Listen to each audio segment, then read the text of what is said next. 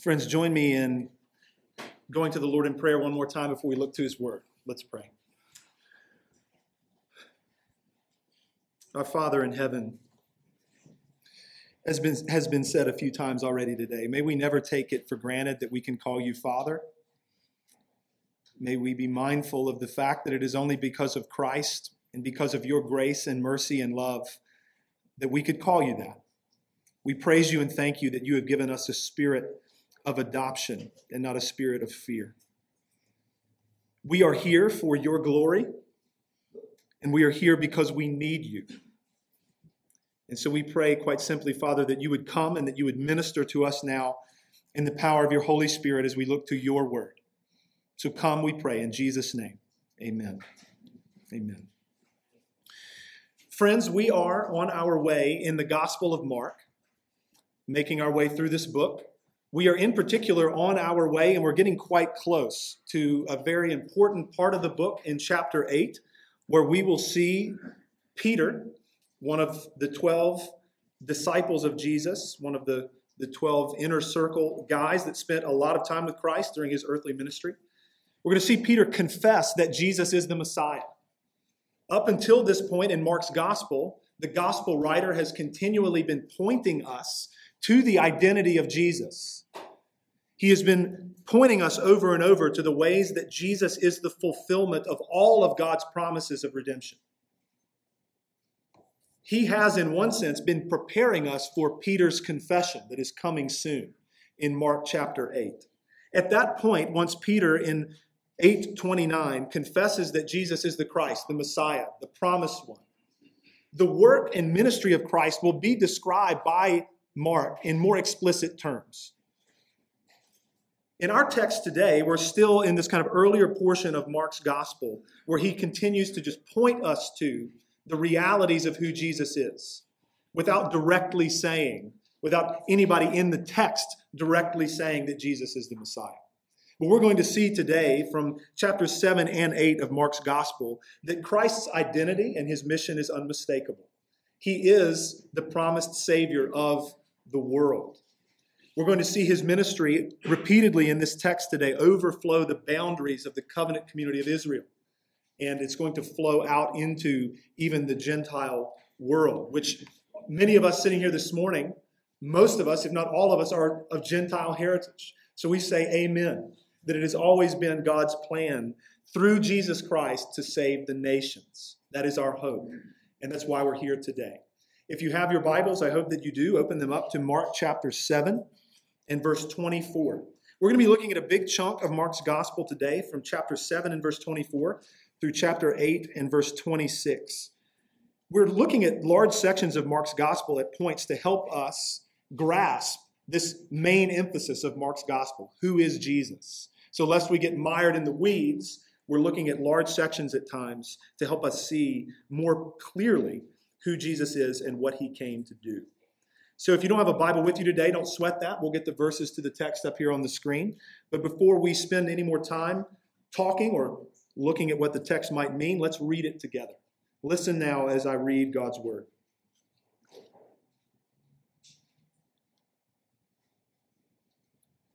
And from there he arose and went away to the region of Tyre and Sidon.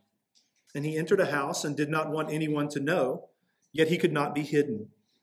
But immediately a woman whose little daughter had an unclean spirit heard of him and came and fell down at his feet. Now the woman was a Gentile, a Syrophoenician by birth, and she begged him to cast the demon out of her daughter. And he said to her, "Let the children be fed first, for it is not right to take the children's bread and throw it to the dogs." But she answered him, "Yes, Lord, yet even the dogs under the table eat the children's crumbs." And he said to her, "For this statement you may go your way. The demon has left your daughter." And she went home and found the child lying in bed and the demon gone. Then he returned from the region of Tyre and went through Sidon to the Sea of Galilee, in the region of the Decapolis. And they brought to him a man who was deaf and had a speech impediment, and they begged him to lay his hand on him. And taking him aside from the crowd privately, he put his fingers into his ears, and after spitting, touched his tongue. And looking up to heaven, he sighed and said to him, "Ephphatha," that is, "be opened." and his ears were opened. His tongue was released, and he spoke plainly. And Jesus charged them to tell no one. But the more he charged them, the more zealously they proclaimed it. And they were astonished beyond measure, saying, "He has done all things well. He even makes the deaf hear and the mute speak." In those days, when again a great crowd had gathered and they had nothing to eat, he called his disciples to him and said to them, "I have compassion on the crowd because they have been with me now 3 days and have nothing to eat. And if I send them away hungry to their homes, they will faint on the way. And some of them have come from far away." And his disciples answered him, "How can one feed these people with bread here in this desolate place?" And he asked them, "How many loaves do you have?" They said, 7. And he directed the crowd to sit down on the ground. And he took the 7 loaves, and having given thanks, he broke them and gave them to his disciples to set before the people. And they set them before the crowd. And they had a few small fish. And having blessed them, he said that these also should be set before them. And they ate and were satisfied. And they took up the broken pieces, left over 7 baskets full. And there were about 4,000 people. And he sent them away. And immediately he got into the boat with his disciples and went to the district of Dalmanutha. The Pharisees came and began to argue with him, seeking from him a sign from heaven to test him. And he sighed deeply in his spirit and said, "Why does this generation seek a sign? Truly, I say to you, no sign will be given to this generation." And he left them, got into the boat again, and went to the other side. Now they had forgotten to bring bread, and they only had 1 loaf with them in the boat.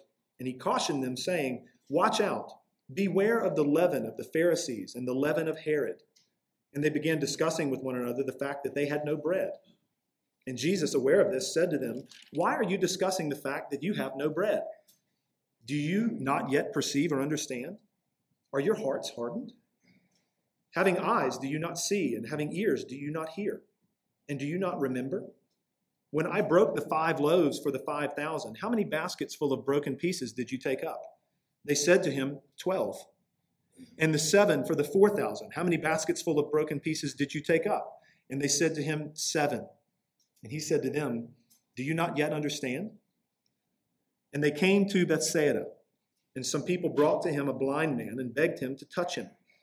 And he took the blind man by the hand and led him out of the village. And when he had spit on his eyes and laid his hands on him, he asked him, "Do you see anything?" And he looked up and said, "I see men, but they look like trees walking." Then Jesus laid his hands on his eyes again. And he opened his eyes, his sight was restored, and he saw everything clearly. And he sent him to his home, saying, "Do not even enter the village." Amen. Thanks be to God for his word.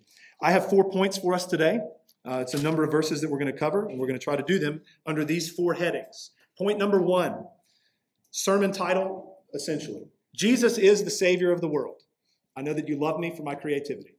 Number 1, Jesus is the Savior of the world. And just a quick note in terms of what I mean when I say Savior of the world, I mean Savior of the Jews and the Gentiles.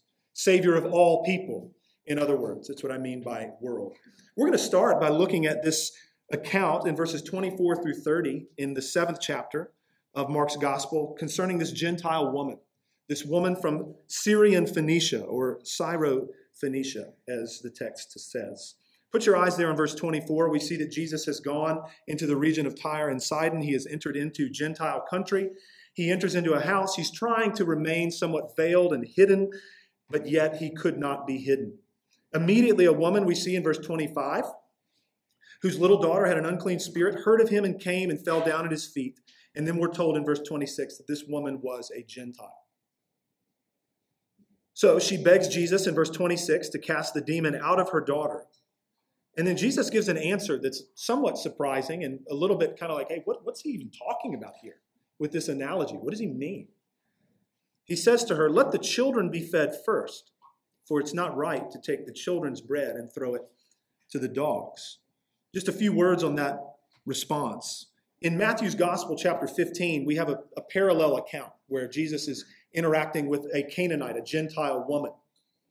The same thing. This woman comes and asks that her daughter might be healed of the demon that is oppressing her. And Jesus responds in Matthew's Gospel with these words. He says to his disciples, He says, I was sent only to the lost sheep of the house of Israel. So he came. Jesus is clear in his ministry, and we see this in other places in the New Testament. We'll reference some of those. He is the Savior of the world, and at the same time, it's right to say that he came first to the Jews. He came first to the house of Israel. And then from Israel, from Jerusalem to Judea to Samaria and to the ends of the earth, the gospel would spread. Think about Romans 1:16 in the beginning of Paul's great letter, where he says that he's not ashamed of the gospel, for it is the power of God for salvation to everyone who believes. So the power of God to everyone who believes, that's everyone, meaning everyone. But then he qualifies that. He gives us more clarity. He says to the Jew first, and also to the Greek, also to the Gentile. This is the pattern of the New Testament. In Matthew 22 even, Jesus tells another parable there. The parable of the wedding feast, as it is known, where there's a king who is throwing a great wedding banquet, and he has invited a certain group of people. Many within that invited group do not come to the feast. So the king looks to his servants and says, go out into the main highways and invite everybody so that my banquet may be full. The point being there, the same thing, that God had for millennia dealt almost exclusively with the people of Israel, this nation whom he had chosen. But then through Israel, his plan was always to save people from every tribe, every language, every nation. So we see this even in Christ's response. He says to this woman, I came first to the house of Israel, to the children. And it's not right that the children would be deprived and then I would give food to the dogs, the household pets, as it were. But then let's look at her answer in verse 28. Her answer is remarkable. She says to him, yes, Lord, yet even the dogs under the table eat the children's crumbs. Remarkable response. In terms of the understanding that it demonstrates, and also just the posture towards Christ that it demonstrates. Yes, Jesus, what you're saying is true. And yet at the same time, it's also true that the dogs, the household pets, eat the scraps that fall from the table. That's all I'm asking for. And then Christ responds in verse 29 and says to her, for this statement, you may go your way. The demon has left your daughter. And she went home, verse 30, and found the child lying in bed and the demon gone. In Matthew's account of this interchange, Jesus marvels at this woman's faith. He says in Matthew 15:28, O woman, great is your faith. And he heals her daughter. But not just this. This is one Gentile woman and her daughter to whom Jesus ministers. But there are going to be more people in this passage from Mark's gospel who are not Jews to whom Jesus will minister. In the very next section, we're not going to look at it in detail just yet, verses 31 to 37, Jesus is in the Decapolis. This, again, is an area that would have been a very mixed area in terms of its population. There would have been Jews who lived there, but many Gentiles as well. And so he goes into the region of the Decapolis, and he's going to heal a man who was deaf and mute. Now, we're not told whether that man was a Jew or a Gentile. The text is silent on that. But we can be certain that at least many of the onlookers who would have witnessed this and would have seen this man who couldn't speak before and couldn't hear, they would be like, okay, this guy hears now and he speaks now. Many of those witnesses would have been Gentiles. And then also we go on in chapter 8 and verse 1, in those days when Jesus is still in this area populated by both Jews and Gentiles, he is going to miraculously feed a crowd. So we're going to think about this in a moment. Before, in chapter 6, he fed a crowd of 5,000 men plus women and children who were Jewish. And now in this text, he's going to feed another large crowd that are mixed Jew and Gentile. In Matthew chapter 1, verses 20 and 21, when Joseph, the earthly father of Jesus, not his father by blood, is being told by the angel of the Lord about his son who will be born. This is how the angel speaks to him. Joseph, son of David, do not fear to take Mary as your wife, for that which is conceived in her is from the Holy Spirit. She will bear a son, and you shall call his name Jesus, for he will save his people from their sins. Jesus would save his people from their sins. Praise be to his name. Now, but who are those people? Are they just Jews? Luke's Gospel, chapter 2, in verse 25 and following. You can turn there if you like. The answer to that question is no. His people are not just Jews, but also Gentiles. Luke 2:25 and following. Jesus is being presented at the temple in Jerusalem as a baby. Now there was a man in Jerusalem whose name was Simeon, and this man was righteous and devout, waiting for the consolation of Israel, and the Holy Spirit was upon him. And it had been revealed to him by the Holy Spirit that he would not see death before he had seen the Lord's Christ.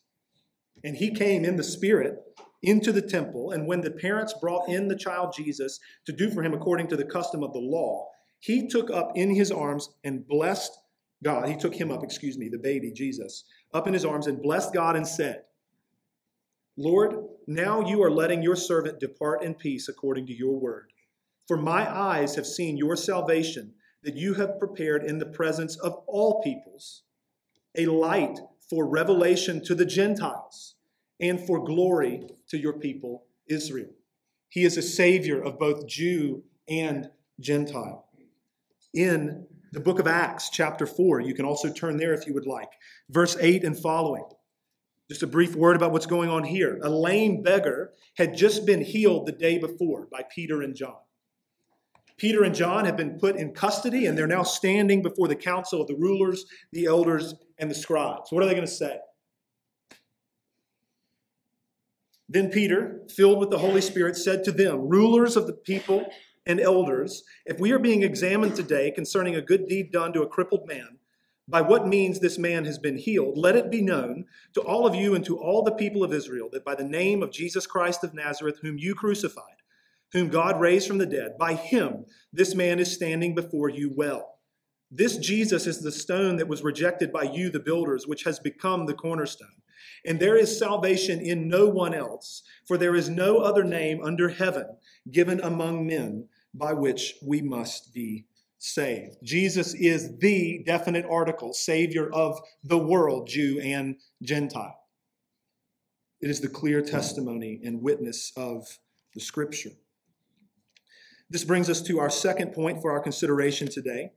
Point number one is that Jesus is the Savior of the world. Point number two, Jesus is the fulfillment of God's promises of redemption.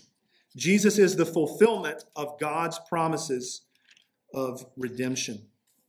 So the nations, we've already considered this, people from every tribe and language and nation would come to God through the promised offspring of Abraham, namely Jesus.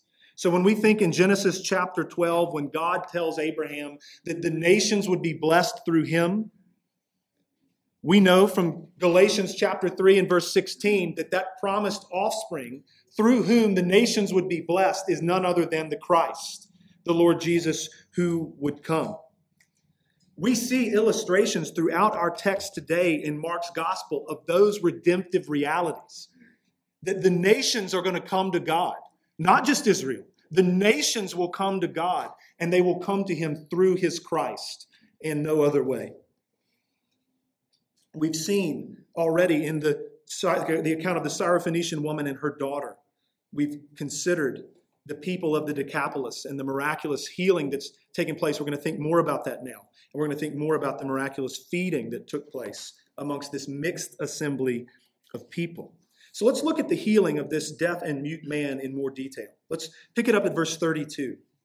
So we're in the region of the Decapolis, and they brought to him a man who was deaf and had a speech impediment, and they begged him to lay his hand on him. Jesus takes the man aside from the crowd privately. It's just an intimate setting. He puts his fingers into his ears, and he spits and touches his tongue. Remember that this man can't hear, right? So he can't really even speak. So this is almost a visual parable of sorts, right? Jesus puts his fingers in the man's ears. I'm going to unstop your ears, spits and touches his tongue. I'm going to loosen your tongue now. And he looks to heaven because that's where the power is coming from. right? And he's going to release this man from these handicaps that he has been dealing with. Verse 34, he looks up to heaven.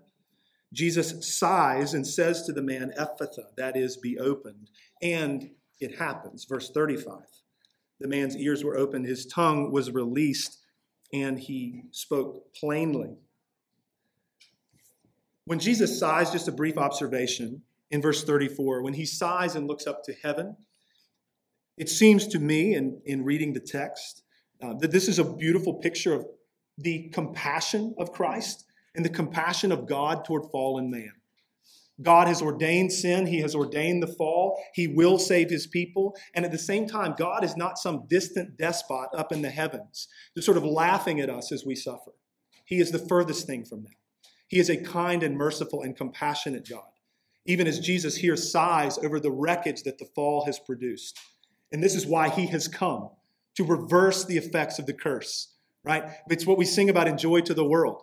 He comes to make his blessings flow far as the curse is found. That's why he's on the scene. Just a brief observation there for you. In verse 37, the witnesses, the people who have seen this happen, the fact that this man now speaks and he can hear and he couldn't before, they're astonished beyond measure, the text says. And they say of Jesus, he has done all things well. He even makes the deaf hear and the mute speak. No small matter. On making the deaf hear and the mute speak, two just brief observations for you here. Like, lest we just kind of glaze by it because Jesus is awesome and he does a lot of miracles. Like, let's just think together for a moment. The first thing that we could say about Jesus making the deaf hear and the mute speak is that it testifies to his identity as none other than Yahweh, the Lord. If you think about Exodus chapter 4, this is right after the account of the burning bush when the Lord appears to Moses that way and calls Moses, in one sense, to be the deliverer of his people. Moses tells the Lord, I can't do that. I've got a speech impediment. And God responds, Exodus 4:11. Then the Lord said to Moses, who has made man's mouth?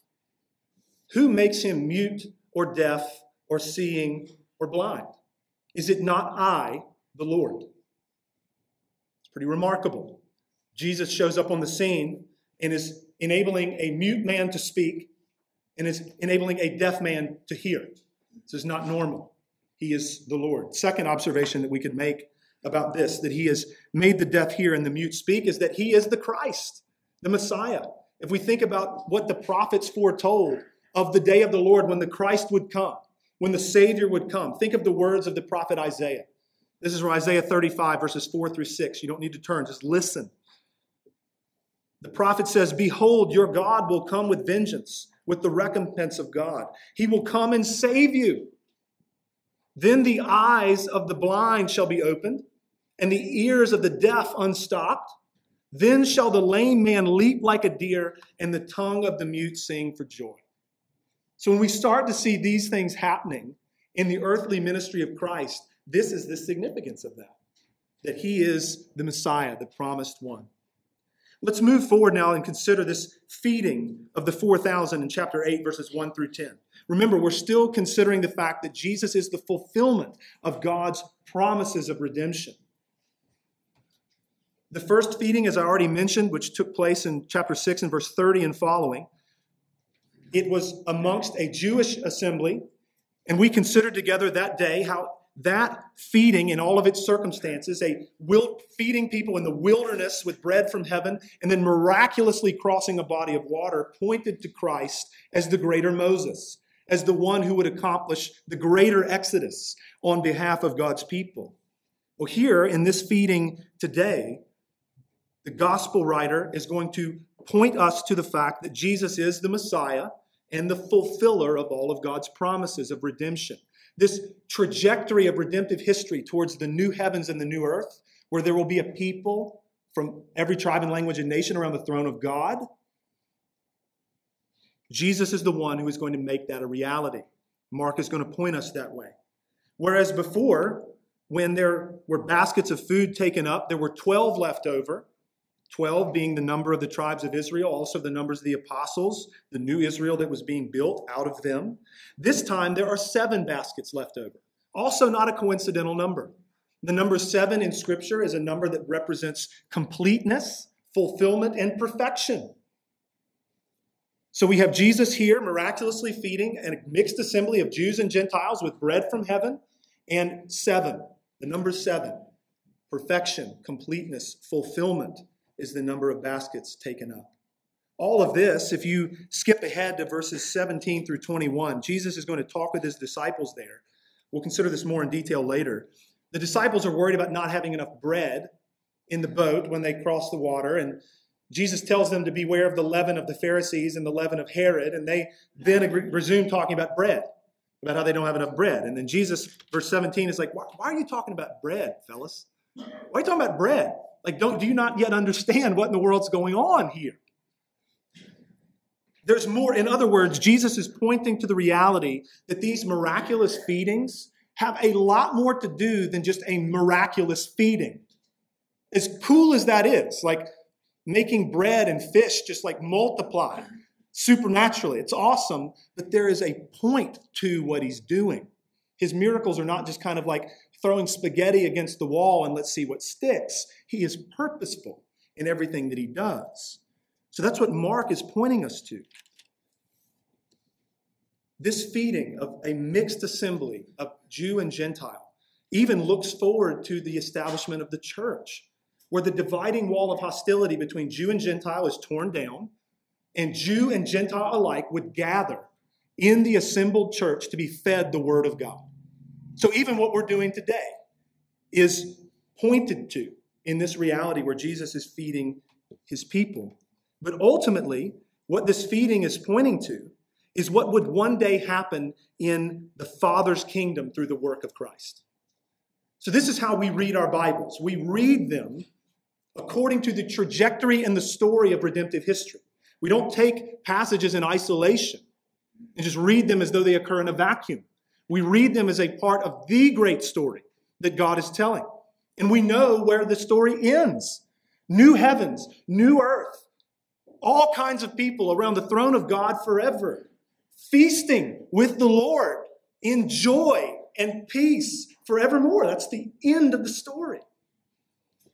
This points to that. People from every tribe and language and nation would gather even for the marriage supper of the Lamb. Revelation chapter 5. Lest you have to take my word for this. Where is the story of redemption heading? And when he, the Lamb, Jesus, had taken the scroll, I mean, this is end of history stuff, guys.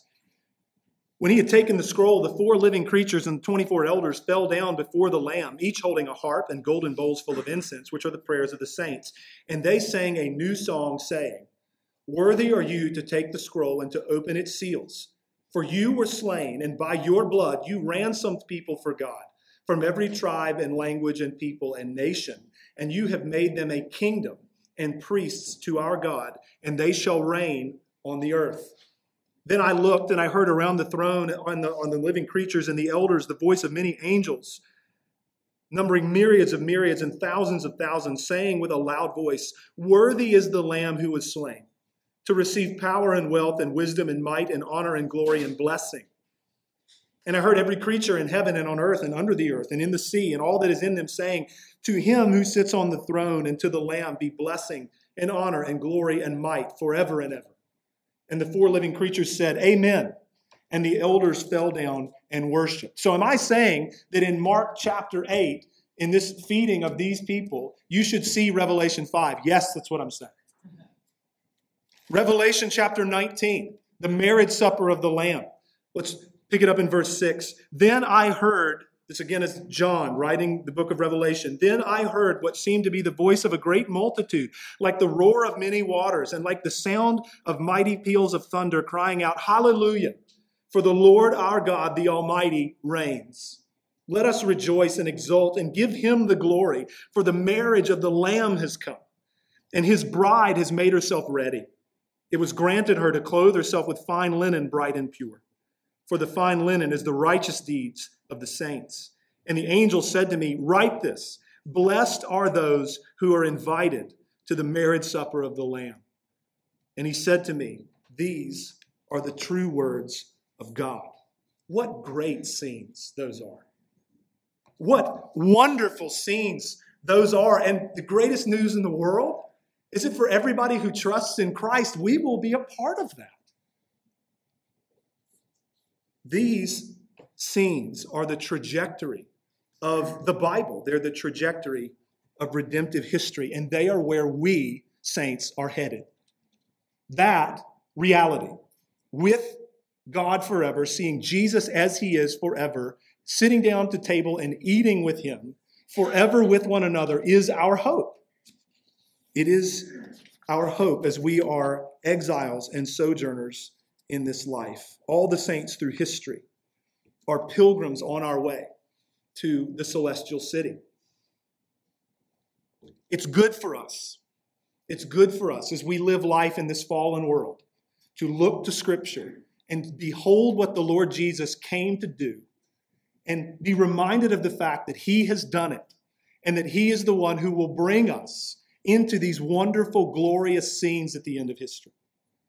This matters for our Tuesday and our Wednesday and our Thursday. Like, don't tell me this isn't practical. Hebrews chapter 11. Think about your life as a sojourner and a pilgrim and an exile. When the writer of the Hebrews describes Old Testament saints, he said, these died in faith, not having received the things promised, but having seen them and greeted them from afar, and having acknowledged that they were strangers and exiles on the earth. For people who speak thus, make it clear that they are seeking a homeland. If they had been thinking of that land from which they had gone out, namely Canaan, if that had been the point, they would have had the opportunity to return. But as it is, they desire a better country, that is, a heavenly one. Therefore, God is not ashamed to be called their God, for he has prepared for them a city. That's where we're headed. And we see this in these realities in the earthly ministry of Christ. He comes to accomplish the redemption of God's people so that we might know, hey, that's where we're going. Why does this matter for your Wednesday and your Thursday and your Saturday afternoon? It's because there are good things in life, because God is good and gracious. But if you're anything like me, you're often gripped by how the good things do not endure in this life. Nothing stays the same. Good things don't last. And you don't have to struggle with anxiety like some of us do to feel that. You realize that things are good today, but they might not be good tomorrow. Times of joy end and sorrow comes. And life, let's just be frank, can be really hard this side of eternity. I'm looking at a room of people, and there are so many things going on in this small church even right now that are hard. Like really hard. I mean, not just like, oh, well, that's tough, but like heartbreaking, gut-wrenching hard. Not only our circumstances, but every one of us feels, I trust, the weight of our own corruption. The battle against sin will wear you out. It can be so discouraging. You want, with all your heart, to obey God, and yet you find it not happening nearly as often as you want it to. So, brother, sister, saint in the room, the question, where is your hope? From where does your hope come? This book is about your redemption and mine through Jesus, all to the praise of God's glorious grace. This book tells the story of redemption through Christ to the praise of God's glory, and that, namely, is our hope. Jesus came to accomplish the covenant of redemption that the Father and the Son had made together before the world began. Think Ephesians chapter 1, which we'll be hearing from in a number of weeks, about how God, before the world began, the Father and the Son covenanted together that they would save a people, and Jesus would come to accomplish that redemption. And what's amazing is when we read about the life of Christ and the ministry of Christ, what's happening is that that plan from eternity past is actually coming to pass in time and space. The promised one, God the Son incarnate, who would save his people, has showed up to do it. And he wouldn't just come and make the salvation of his people possible. He wouldn't just come and make the salvation of his people hypothetical. He wouldn't just come to make his people savable. He would come to save us. He accomplished redemption, and then it would be applied, yes, to our lives by the Holy Spirit of God. The beautiful thing about the way the Bible tells the story of redemption is that those whom the Father has chosen out of his grace and love, the Son atones for and purchases, provides them with righteousness, and the Holy Spirit applies the work of Christ to the saint by faith. It is a remarkable story of what God has done. This book, fundamentally, when it comes to our eternal salvation and how it will happen, it is about the work of God, not the work of you.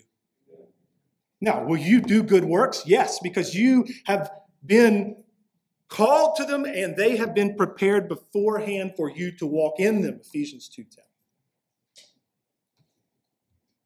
Namely, what I'm saying, more pointedly, I should say, what I'm saying is that Jesus saves sinners. We'll sometimes talk in terms of we're saved by faith.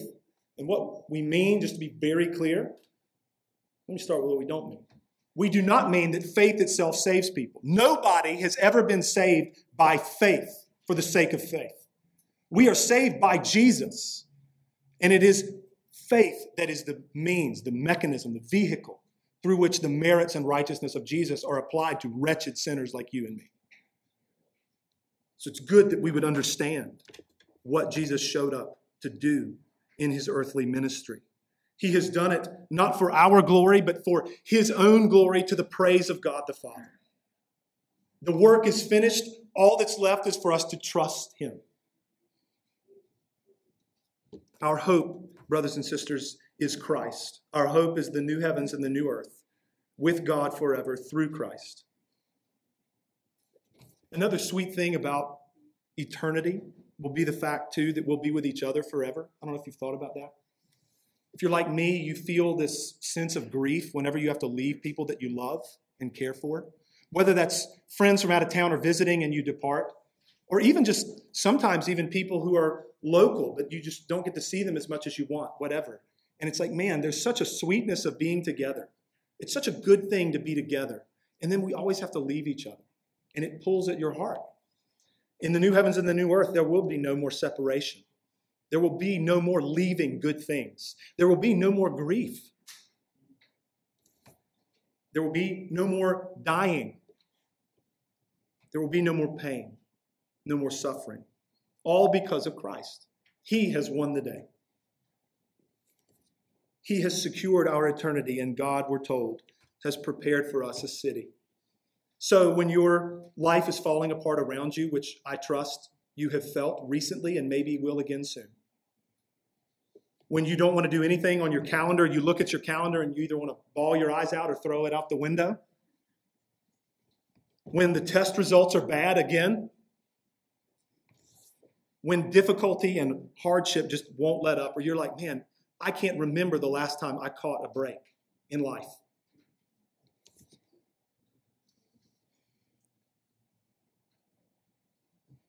If there's something that's going to matter for you in those moments, it's this hope through Christ, because of Christ, the new heavens and the new earth with God forever. That's where we look. We live from eternity backwards. And it's important that we acknowledge this. This hope is the furthest thing from cliche. This hope is the furthest thing from cute. And let's be clear. The hope of heaven and the hope of Christ does not take pain away. It does not take pain away. It gives us a filter to push pain through. It gives us lenses through which to look at pain and suffering. And it tells us that pain is not the end of the story. That there's a glory that awaits us that is beyond our comprehension, and we will have it because of Jesus. As a good friend and hip-hop artist once said, keep your anecdotes and cute quotes. I'll pass on cliches for true hopes, to which we would say amen. Point number 3. Opposition to Jesus is rooted in unbelief.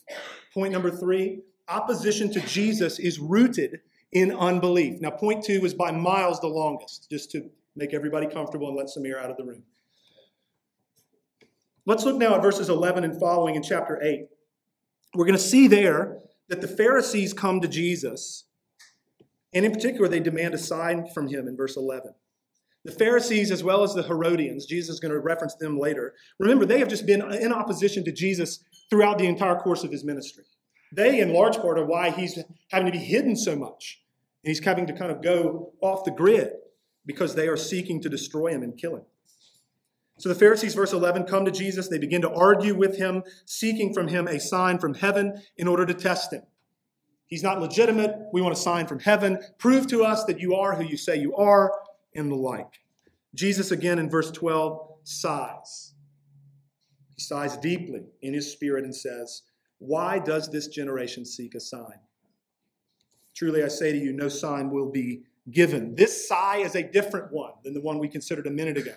This is a sigh of deep emotion as well, but it would be frustration, indignation even, at unbelief and the kind of opposition that he encounters at the hands of the Pharisees. They're asking for, the irony here is that they're asking for a sign. And it's like, my gosh, the whole life and ministry of Christ is the sign.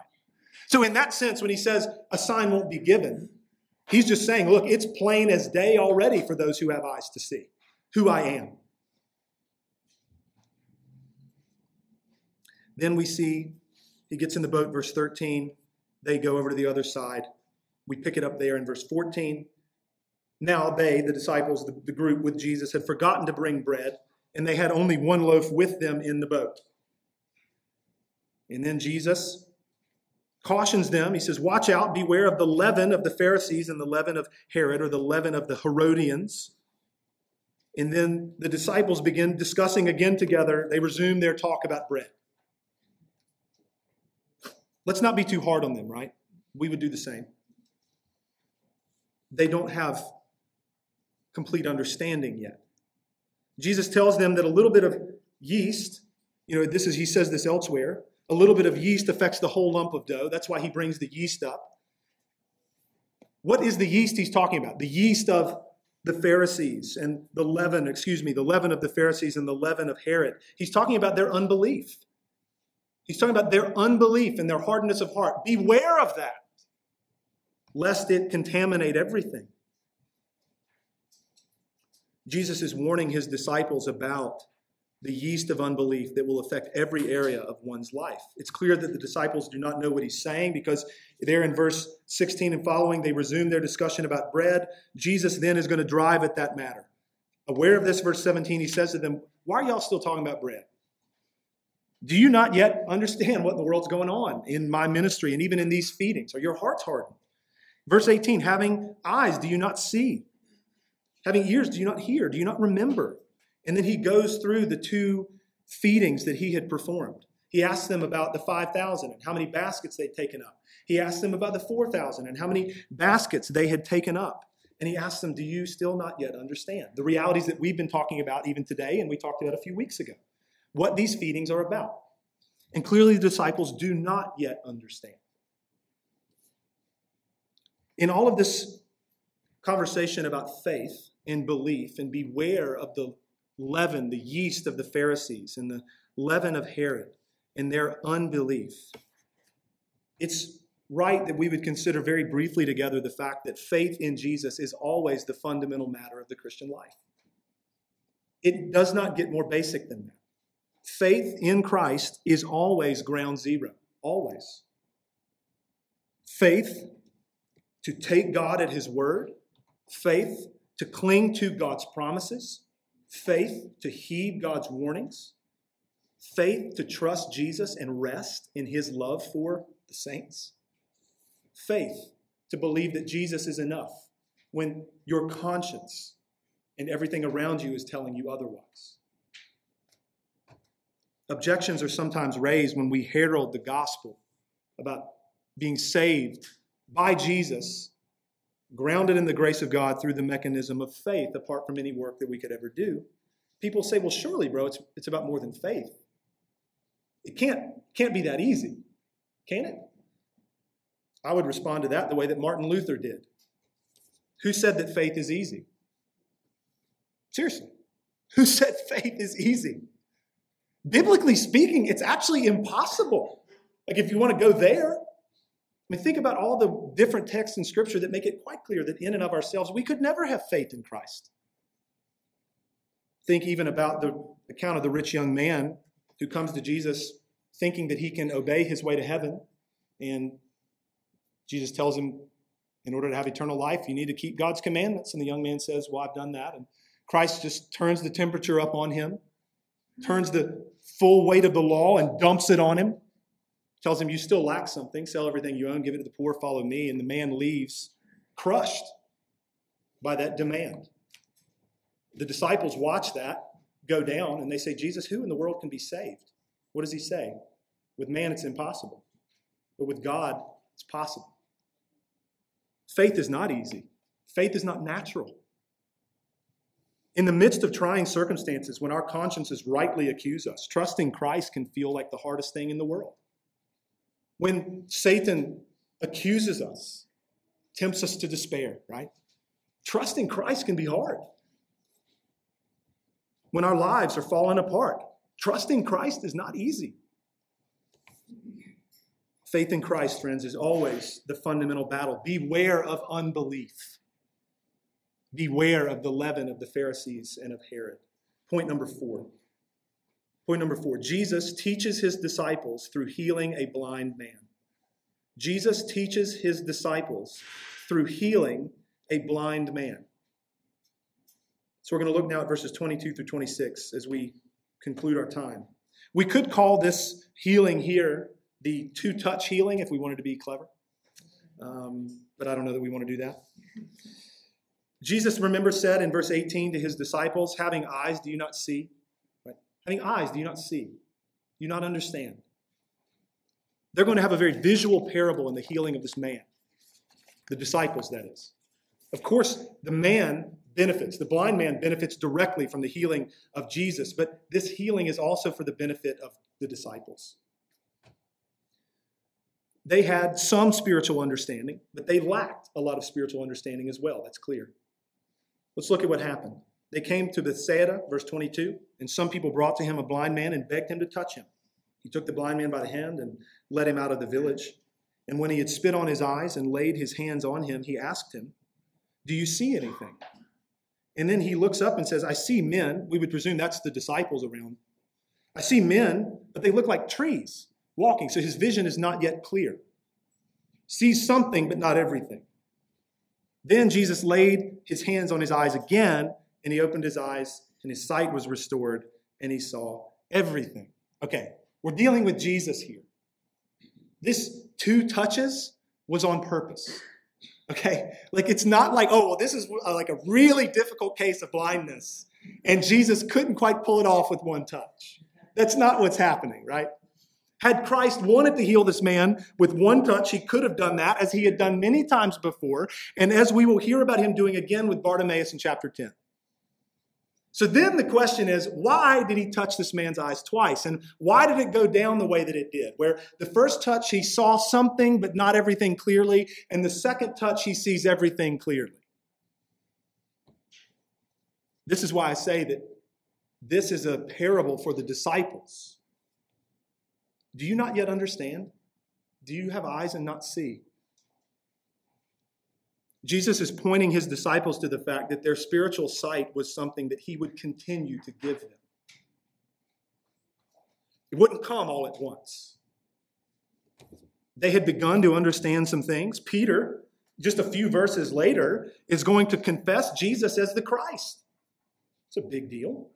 That's some sight. But then they would still have a lot to learn. I mean, think about Peter even. I mean, we'll think about this together next week. He pretty much immediately after confessing Jesus as the Christ rebukes Jesus for talking about his death and his resurrection that would happen in Jerusalem. So clearly, the understanding was coming in stages, not all at once. This, just like for the disciples, this is true for you and me. Now, we're born again legitimately at a point, right? And at that point, we are in Christ, counted righteous. We have all the righteousness we'll ever need. And then we will be sanctified. We will grow. We will be taught. We will have our minds renewed. We will be transformed. Having already been saved, we will be taught of God by his Spirit through his word. We're constantly seeing things more clearly. I mean, that's the testimony of every person in this room. It's mine. My goodness, I've been a Christian for a while now. I'm getting older. But I think about various points in my life where I have learned things that have been massive in terms of my understanding of the gospel and the Christian life. And I'm sure many in the room would say the same. It's only God, just like here with Jesus, he is the only one who can give this man sight. That is true for us in a spiritual sense. And we all see the bug flying around. Only God is the one who can cause this to happen, just as Jesus was the only one who could heal this man in our text today. Just a couple of thoughts for you as your pastor, as your brother in Christ, as your friend. Your growth in knowledge and understanding, your maturation in knowing and learning the things of God is, first of all, a process. It's a process. So be patient. That means be patient with yourself, but also be patient with others.